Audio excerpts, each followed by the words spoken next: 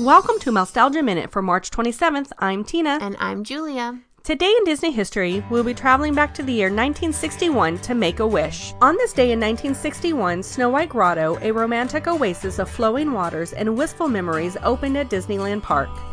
Their grotto, which is located in a nook on the east side of Sleeping Beauty Castle, hosts a lovely tableau featuring statues of Snow White and the Seven Dwarfs, with a wishing well waiting to grant anyone a dream come true for a mere tossed coin.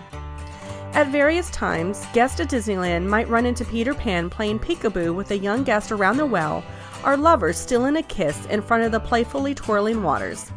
According to Patrick Mott, writing for the Orange County Register, the beautiful pure white marble statues of Snow White and the Seven Dwarfs presented a special challenge.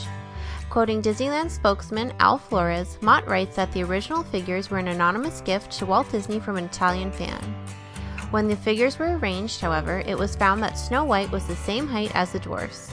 So to compensate, Imagineer John Hench, who designed the grotto, used a classic Disneyland trick. He placed Snow White at the top with the dwarfs arranged in a slope down toward the viewer. This use of classic forced perspective allows the viewer to presume that Snow White is her normal size, gazing down upon her dwarf friends.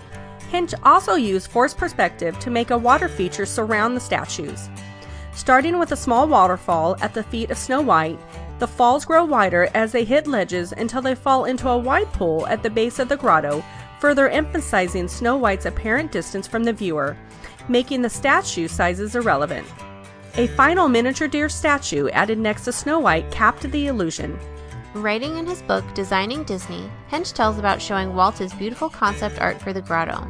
Walt said, "You know people are going to want to see that water, and they'll want to throw money into that pool, and then we'll have kids getting into the water. Why don't you make a wishing well?" Walt said we'd collect the money and send it to a charity that supported children's organizations. This was just the story impetus I needed for the grotto.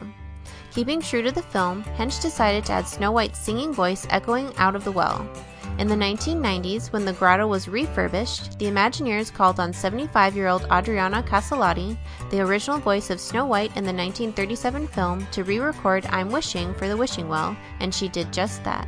So guests who visit Snow White Grotto today will hear the original voice of Snow White sounding just like she did as a teenager singing in Walt Disney's first animated feature film.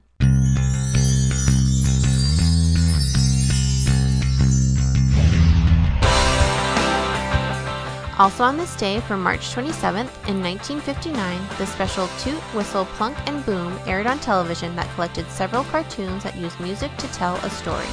Now it's time to say goodbye, so for Mousetalgia Minute, I'm Tina. And I'm Julia, and we'll see you real soon. To contact Mousetalgia Minute, email minute@mousetalgia.com. Some music files provided by fbbts.com. Mousetalgia Minute is copyright Mousetalgia, LLC.